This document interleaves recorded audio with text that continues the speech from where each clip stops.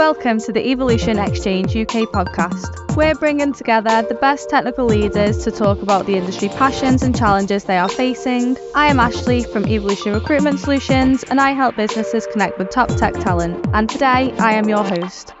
I'm joined today by a fantastic panel to talk about overcoming obstacles and the challenges of remote working. Before getting into the discussion, let's make some introductions. So first of all, we'll come to you, Rob. Would you like to introduce yourself? Hi guys, I'm Rob. I'm one of the directors at the Digital Maze. We're a full service marketing agency. We're based in the Midlands. We offer everything from web design to SEO to paid advertising. And yeah, that is it in a nutshell. We've got about just shy of 40 people working full time now.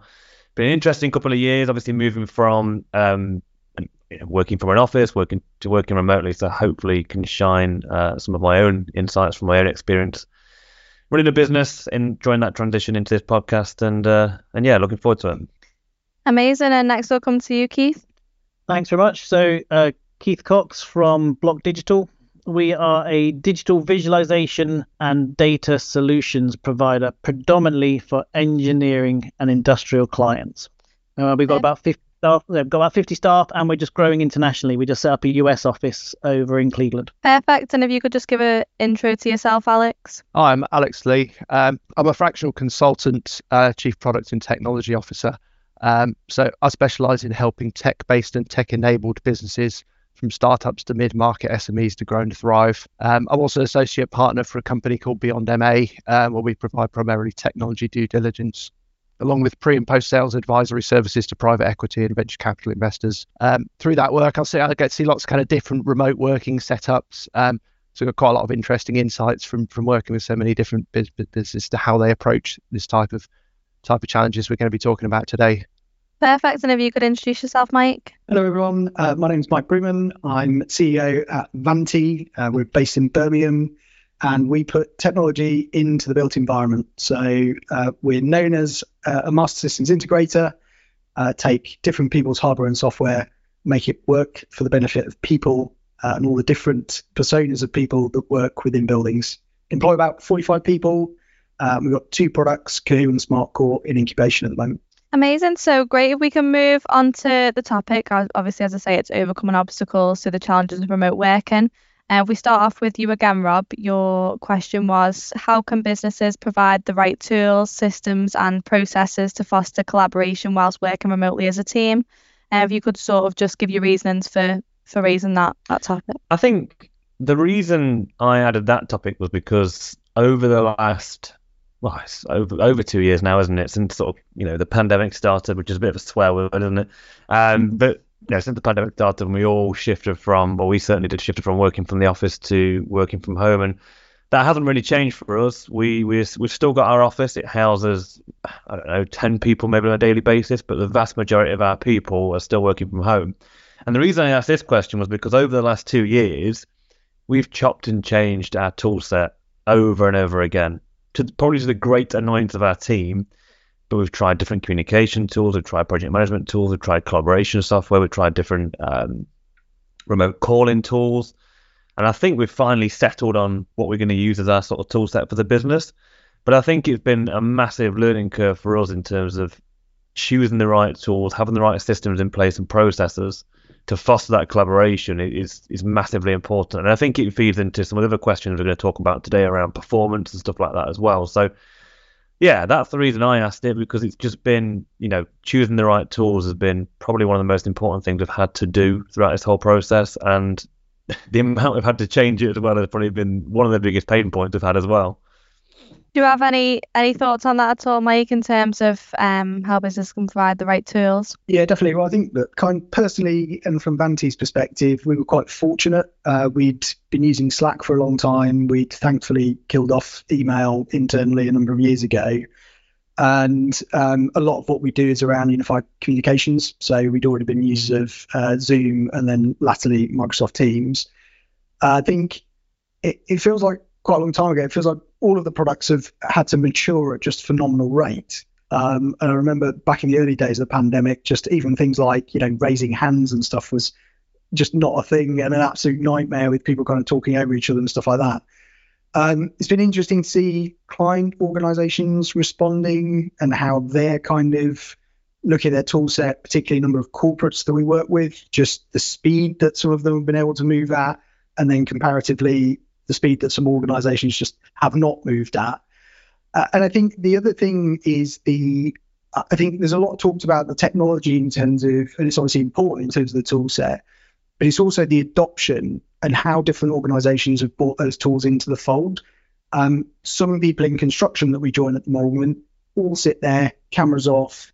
It's very difficult to kind of interact with people where you're not seeing their faces, very difficult to collaborate around things.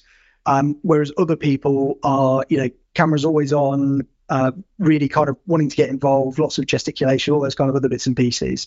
I just think, it's been quite a cultural thing in terms of how people have adopted the different tools and also the choices that they've made in terms of selecting them as well. Have you got anything to add onto that point at all, Keith? I totally agree that the tool set has massively accelerated over the last 2 years. So you can work remotely and you can work remotely efficiently as a team. That's now proven. I don't think anybody can argue that point. Where we as a company really feel that doesn't quite work, and I don't know yet how the tools will evolve to help this, is we have two sides to our business. One is a creative side, which is predominantly 3D animation, and the other side is a development side where it's coders and the dev team. Now the coders and dev team is pretty sort of, they can sit down and almost do the job on them, by themselves or remotely and work together as a team. That works really well. What we massively missed when we all went and remotely worked during the pandemic is that over-the-shoulder creative spark that you get from working next to somebody that you wouldn't normally ring for a Teams call to say, what do you think of this? It's what do you think to this? That collaborative creativeness that you just get from working in the same office of just shoulder surfing, or as you're walking past, you kind of put your input in. That is key to getting amazing creativity.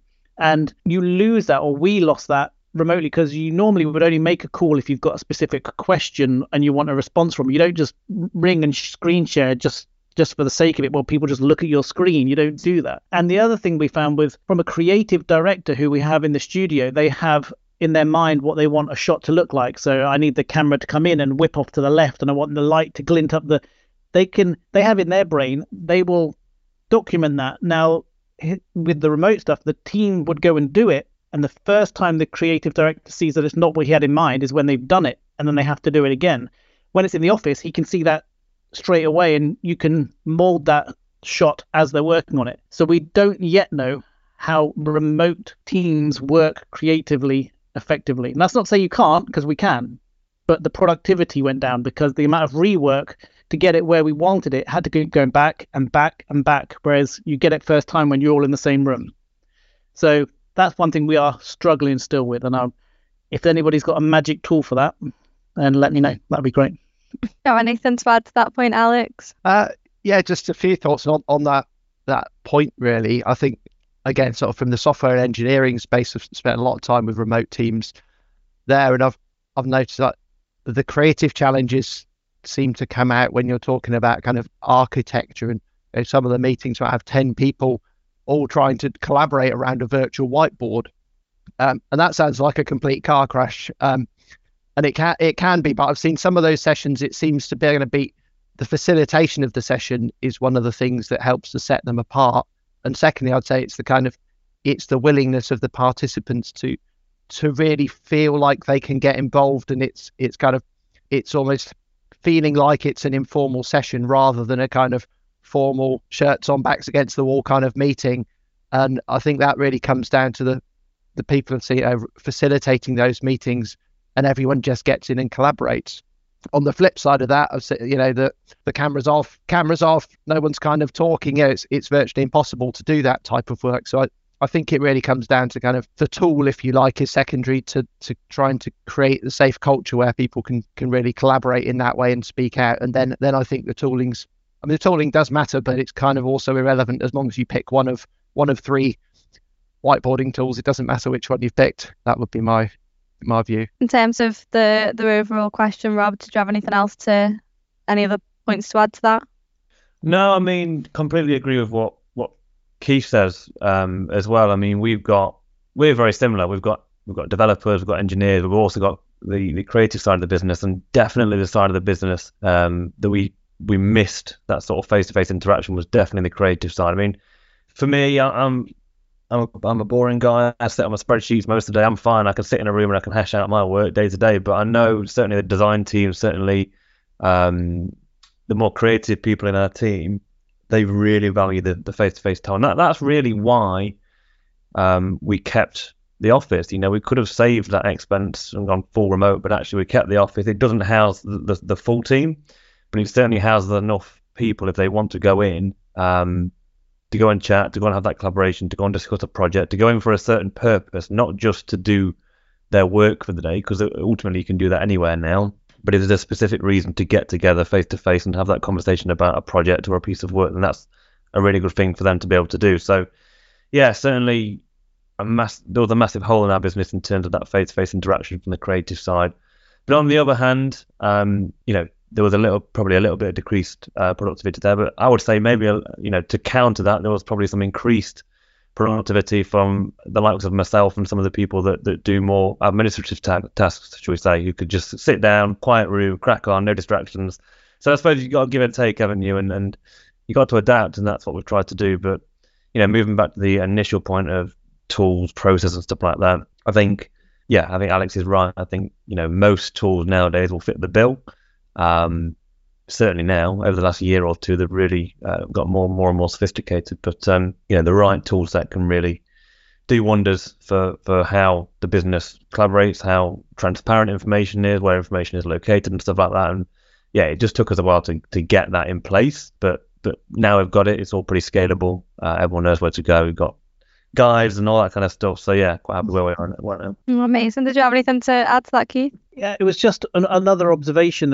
Again, Rob, obviously you've been growing quite rapidly the last couple of years.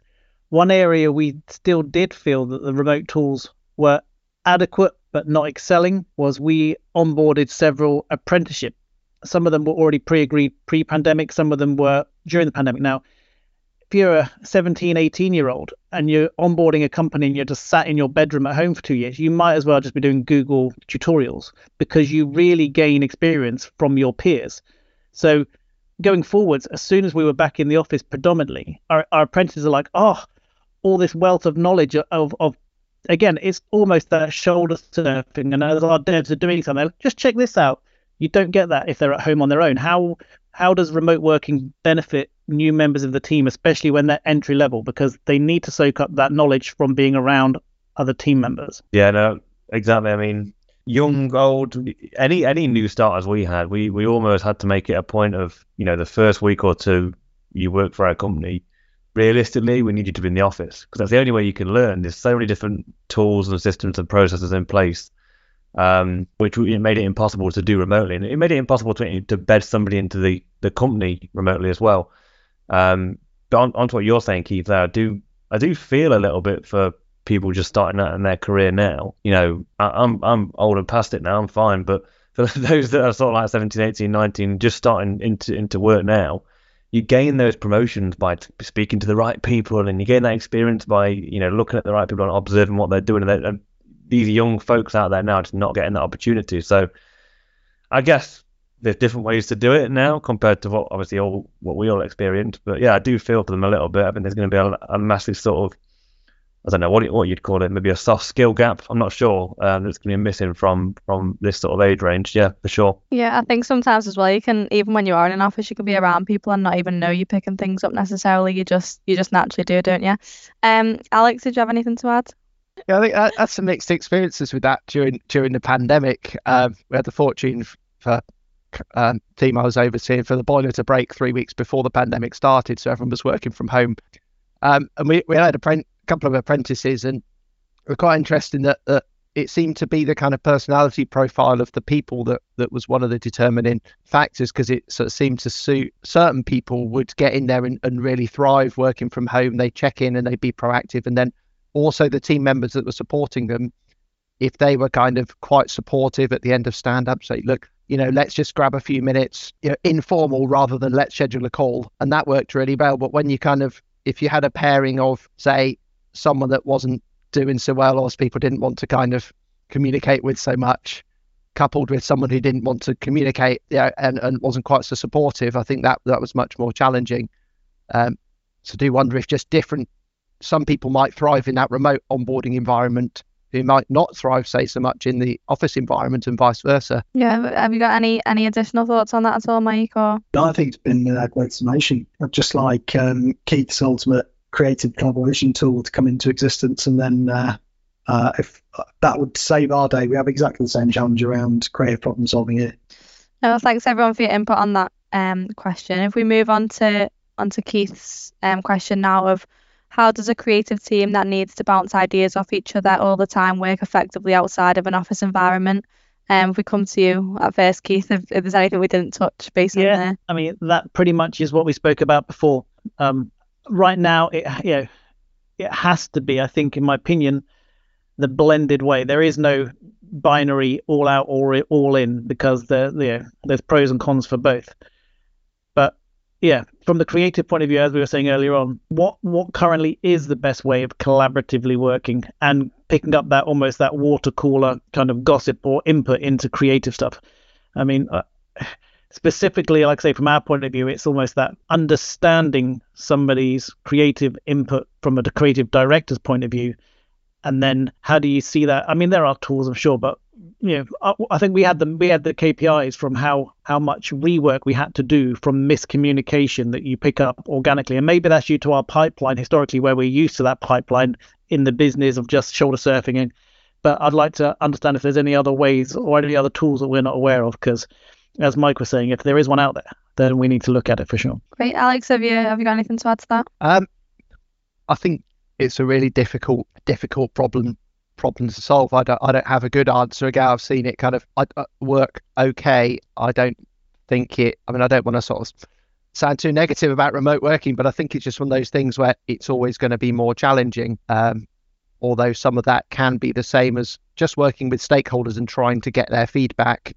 So trying to get it, say, through digital platforms, or get them, say, well, one thing I have seen that works quite well is presenting something with a video. I've seen people all the way to accountants doing this, presenting spreadsheets and numbers, recording short videos, sending it over to someone. So they're not just receiving, say, in a creative, UX brief, you've just got a load of website. You've got the person talking you through what they've done, so you get to understand the intent and the spirit. Because I think sometimes with that, actually, it communicates the trust to, you can trust me that I've thought about all these other things as well. Well, then it just lands blank. You don't know, well, have they thought about this or that? But when you hear the person explaining it, it gives you that, yeah, but I know this person and they always do a good job, and they've understood my concerns.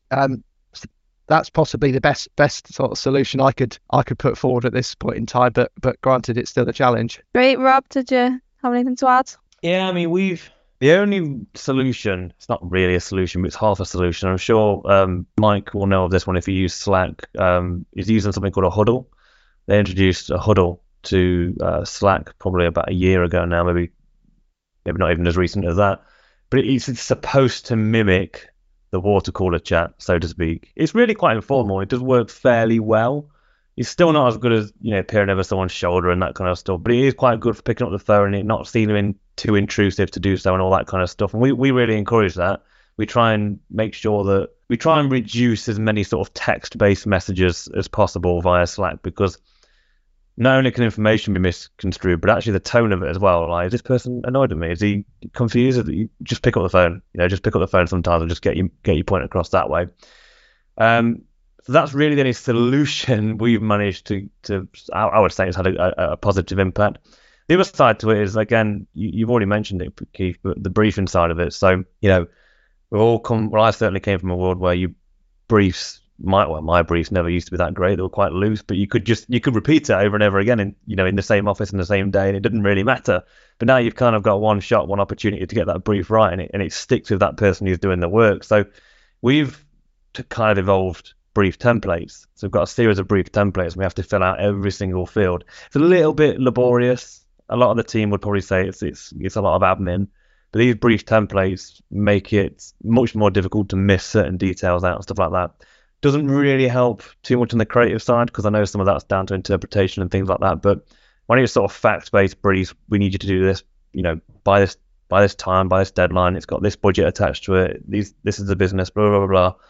Having a brief template with certain fields where you have to capture certain data has been quite useful. So we've evolved sort of templates over time to make sure that when we're delivering information, delivering brief, we're not missing any key information out. So that's half a solution, should we say. Thanks for that, Rob. Do you have anything to add on that point, Mike? Yeah, I'd definitely echo your bits there, Rob, about text-based misinterpretation. And I think also the thing that we found, I think, in the real depths of the pandemic, when I think we were all quite adversely affected by the situation we were collectively in, was that the room for inference and lack of positive intent crept in. And so it's been quite a conscious effort for us to really try and address that. And I think, as you suggested, Rob, one of the ways of doing that is just moving to any other communication medium than text as quickly as possible, and certainly encouraging people to do that with people outside of the business, so clients and other stakeholders.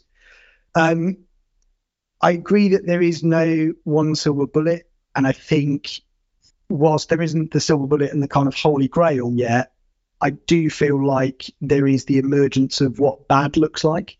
So, forcing people to come into an office X number of days a week with complete disregard for the activities they're doing, all of those kind of bits and pieces, I think is a real no-no now. And I think we've mentioned about, developers and engineering teams and those kind of folks, where just for them to come and do the same work in an office space isn't really worthwhile, when quite a lot of them now have a lot more advanced setups of multiple monitors and particular ways of working, and even down to the routines they like in terms of how their day is shaped and building in stand-ups and all those kind of bits and pieces.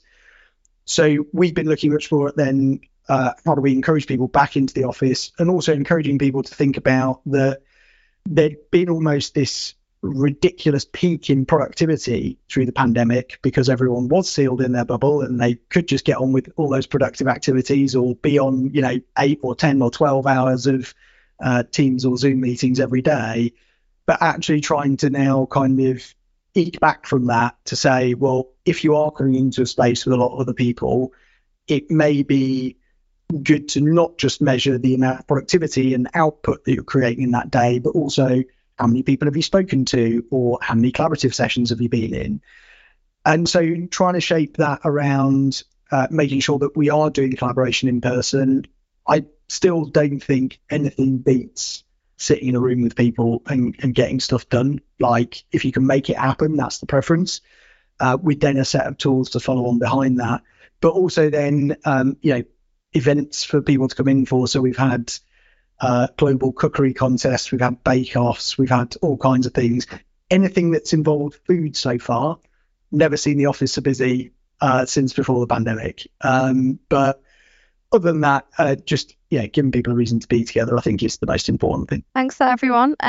Next question is from Alex, and it was, how do you make sure people are performing whilst working from home? Alex, do you want to give sort of a quick run through of your question? Yeah, so I thought this was quite an important question to answer, because it's really tackling kind of one of the core objections to remote working. I think people can be quite nervous about people working from home. Are they really working? Are they getting the work done? Are they just watching TV? How do I know people are doing what they should be doing, because I can't see or control them? But there's quite a lot of narrative about this, and I guess a lot of column inches, high profile bosses ordering people back to the office, and then you have the other end of the spectrum, fully remote businesses, some of whom have grown up in the pandemic. So I thought it's quite a pertinent talking point. In terms of my experience of it, I've found it kind of changes I don't think it helped me be a better manager, probably, because it changes your focus, and it forces you to confront, what do I need this person to have achieved, rather than, do I not like the way that they might be going about something, or how they appear to be spending their time? I can't see that. And you know what? Actually, not for every role, but for most roles, I don't need to see it. I need to find a way of understanding, have they done enough? Have they participated in the right things? And ultimately, are they getting their work done in a productive and kind of collaborative, positive fashion. And during the pandemic, had some people who really did, but it also became very, very clear through that some people who really weren't. So I guess I don't think this is something to be afraid of, but I think I'd be very interested to hear what you guys' experiences are. Rob, do you have anything to add on that? Yeah, I mean, I'm the sort of person that I've been on a bit of a journey with this, if truth be told. I'm the sort of person, I am very interested in small details and stuff like that. And, I've got no problem admitting that, definitely made some mistakes in the early days for sure with this. I think the biggest shift that I've done personally, and I think what we tried to implement as a business as well, is focusing on the outputs. As you said, Alex, not focused on what's going into it. We do have to measure certain inputs as a business, like tracking hours and stuff like that, because that's just the way we contract our clients. But we've implemented a system called, which I'm sure you're all familiar with, called OKRs. It's called Objectives and Key Results, and they happen company-wide for us. So pretty much everyone in the business has OKRs set for the quarter by leadership or by their line manager or whatnot. And that really helps us stay accountable.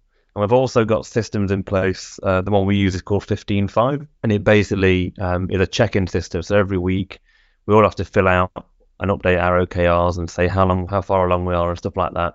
And it's just a really nice way, without being intrusive, to gain an update on where everyone's at with their objectives. Now, it only measures outputs, doesn't measure inputs at all. So there is a degree of, you can't care too much about how people are going about it, of course. You can have your processes, you can set process maps up and stuff like that, which does give them some direction. But shifting the focus to outputs is a quick way to find out if people are performing or not. And over time, if people aren't getting their outputs and people aren't, achieving the objectives that we set out to achieve, and it doesn't align with the company's strategic objectives either, then it's you quickly get found out. And I think trust as well. You just got to trust your people. I think the people on the ground, if they spot that you're not trusting them, then they'll be out the door very, very fast. They're not, it's not a great place to be if you don't feel trusted by the leadership team or whatever it might be. So just leaving people to get on with their work, focusing on the outputs. But it is a scary place to be, especially if you're the owner of a company and you're paying people's wages, and that's most people's biggest overhead, isn't it? It's quite a scary place to be, not knowing what people are doing and how they're spending their time and stuff like that. So that was a massive learning curve coming from an office where you can actively see with your own two eyes that people are in your office. That's our overhead, and everyone's here and everyone's cracking on and we're all working towards the same goal. But so yeah, bit of a journey personally, but focusing on the outputs has been a big one for me, and implementing OKRs and having an actual system in place to track those OKRs has been pretty game changing for us on that front. Do you have any thoughts on that, Keith? I kind of echo some of the things that Rob said, specifically one bit where it's like, trust your team. If you don't trust your team to do the right amount of work and hours, they honestly shouldn't be part of your team. That's for sure. But when we were remote working, and we're predominantly all in office for several reasons, which is weird for a digital tech company that's creating tools for digital solutions. That's just kind of ironic. But I honestly believe that whilst we were remote, our team worked more hours because they were remote than they did in. I think they probably got up and started early, and when they were on a project, they probably I know they carried on way past when they normally would. So as a group, they put more effort and more hours in, and we got less out as a team productively. So that's not a reflection on them. That's a reflection on the tools we've given them and the situation we were with the company. So some of the animation team, when we went remote, they had to download half a gig file just to open the file on their machine, then render off, a couple of hundred or even 1,000 frames, and then transfer that back into the server. So you're transferring gigs and gigs and gigs just so the compositor can then transfer them back again. So we didn't have the infrastructure to be transferring gigs and gigs of data. They just sat there waiting. So they were up and working and being proactive, but the creativity was taking a dive, and so was the productivity. So again, that comes down to tools. The other side of the studio, like say, if you're doing finance or project management or even coding, that's a different matter. Yeah, that's a case of you can almost, be more remote and not have any detrimental kind of issues on that. The other thing, which is specifically a Bloc Digital issue, is a lot of our clients are have sensitive stuff. So if you're working with military or if you're working with Ministry of Defence, you cannot let that data go off your premises. We actually have a network that's air gapped. When it's really sensitive, that network cannot even touch the internet. For that reason, our team has to be in the office. So where a good percentage of our work comes from sensitive stuff. I mean, over in the States, we were literally over at NASA last week. That stuff. So when we're hiring members of the team and you don't know when the next product's in, if half of them or a lot of them are remote, you're almost saying, well, I can't give you that project because you're remote. I can't give you that project. So because we are working with sensitive and military kind of work, weirdly, we're a digital company that works better internally because of the kind of work we're working on. So yeah, if anyone can figure that one out for me, I'll happily go have the solution for that. Not all the time, so projects can go remote, but you understand when we don't know what's coming in, and if we've already set up arrangements with our staff that you can be out of office 3 days or in 2 days, they can hold us to that. And if we suddenly get a big project come in, we suddenly can't use them as a member of staff for that project, which is very awkward. So just the clients we work with. Do you have anything else on that, Rob? No, I mean, I don't think there's one rule for every company. And obviously dealing with sensitive data, Keith, it's a no-brainer for you, is it, to be perfectly honest? And I'm sure your team understand that as well. So yeah, I think, I'm fairly happy with the setup we've got in terms of the flexibility that the office is there if people need it. We're not held back by resource or anything like that. So for us, it makes a lot of sense. So yeah, I mean, no, nothing more to add to that really. Oh, perfect. Mike, on that question about people performing well whilst at home, do you have any thoughts on it? I mean, I don't want to sound like a broken record, but I think similar to last time, we know what bad looks like now, right? And it is being forced into an office all the time. And in the extreme, it's being allowed to work remotely, but you've got monitoring tools installed on your device that are watching whether your eyeball's watching the screen or your keys are being tapped every so often. So I think it's a move away from that. And there's all the headlines out there about, people who are taking on multiple jobs or, doing other things on time. But I think, as has been mentioned a lot, which is great, it does come down to trust. And I agree with Keith entirely. I think if you haven't got that trust with members of your team, then the question is, should they be on your team in the first place? I think the other thing I'd mention on this as well is that even pre-pandemic, whilst, yes, we could see kind of bums on seats, I think we recognised that we had quite long working hours, so we were doing 9 till 6 pre-pandemic. That's now changed to 9 till 5. And that was off the back of, yes, people were sat there, but we knew that we had a real kind of presenteeism. Certainly towards, end of the day, people would kind of tail off a bit, and actually, yeah, it looked like they were doing some stuff, but really they weren't actually doing that much. So I think it's really forced us to think in quite different ways. I wish I was as far on as you, Rob, in terms of having OKRs and something well embedded. I think we are missing that, and that became quite prevalent as reporting lines became more had a lot more emphasis in terms of how do we navigate problems when we're working away from each other. And it isn't just that I can lean across a desk and ask some people a question. So I think something that we definitely need to address internally, and also a lot more structured personal development. I think it's very easy for people now to fall into something that is a bit repetitive, because they're not seeing the breadth necessarily of what's happening across the organisation in person. We've had a couple of instances where people have almost felt like they've had to lift themselves to move somewhere else, as opposed to just talking to us and going, actually, I feel like I'm stuck doing the same things. And when we've actually entered into the conversation, the outcomes have been a lot richer and we've been able to improve it. But it's something I'm very conscious that we need to get a lot more proactive about. Sorry, Ashlee, I think you're on mute. No, I'll do that at some point. Yeah, Mike, so your question was last. So what changes are people making to their office environments to encourage people to get together in person? Do you have any sort of rundown on that question? Yeah, so I think the best description I've heard of this in terms of office of the future is a combination between a bar and a library. So it has to be that kind of social element and the collaboration part that we've talked about quite a lot today in terms of how do we bring people together. But also the library part of it is really offices pre-pandemic just weren't working for the vast majority of people. And there's quite a lot of research to support this, in that if you are someone who gets your energy from people, you're largely extroverted, actually the desk farm environment you can thrive in.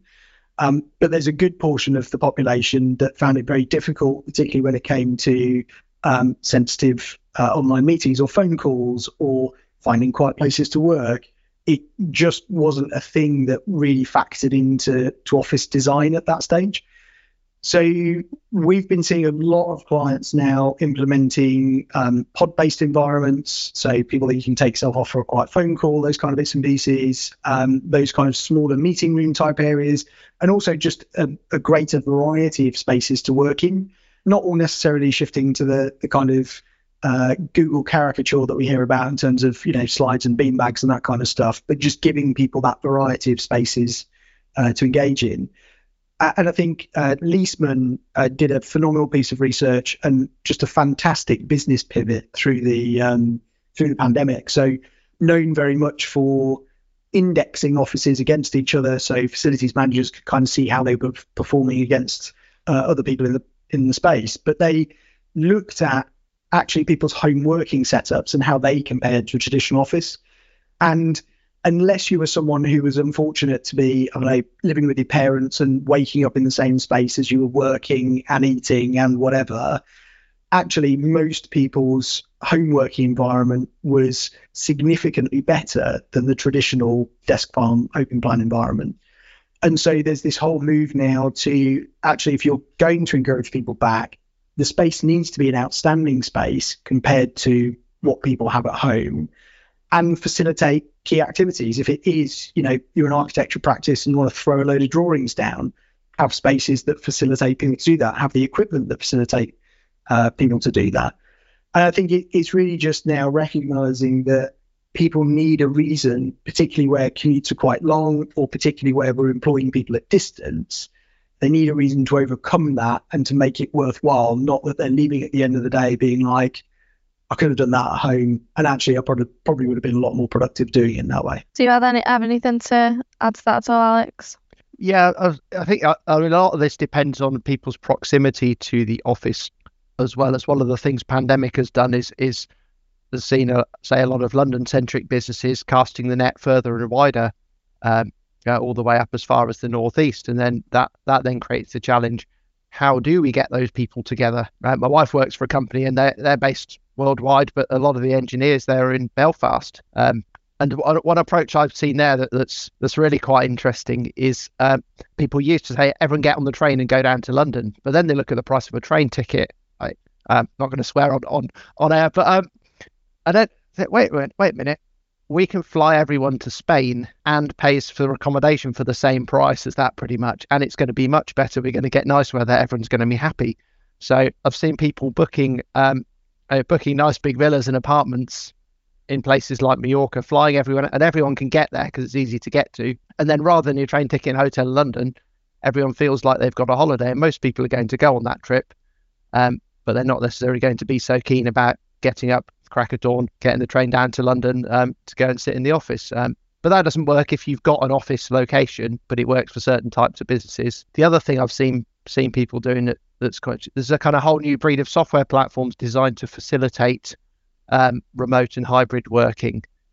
So some of them they will facilitate desk booking. You can see when your mates are going to be in as well, typically oriented at slightly larger organizations, and it helps employees and groups to then coordinate their office days. It also helps facilities and HR managers to see how our office space is being used, who's going in, how are people clumping together. So there's a kind of two sides to that coin that helps people understand what they're doing so they can make informed decisions about their office space rather than just everyone must be in for 3 days and that's that. In terms of your experience then, Keith, have you found that you've had to make many changes to get people back into the office, or? Not really. Apart from, a bit like Mike was saying, you've got to try and make sure that the office is somewhere people are happy to be, and when they're in there, it's not a grind. So it needs to be a fun place. It needs to be cool. I mean, we've got, again, some of the stuff we do, you have to come in because where we've got virtual reality gear and reverse engineering and photogrammetry, you physically have to come into the office to do that because that's where the hardware and the facilities are. But it should be, the office is a cool place to work as well. So you need to make the environment fun if you're going to ask them to come back in for any length of time, for sure. So I echo that. Yeah, anything to add to that, Rob? Yeah, I mean, I would say we're probably in this process now, very late to this process, but we're in the process right now. And I think, the only thing we've got at the minute is a tool called Officely, which integrates directly with Slack, actually.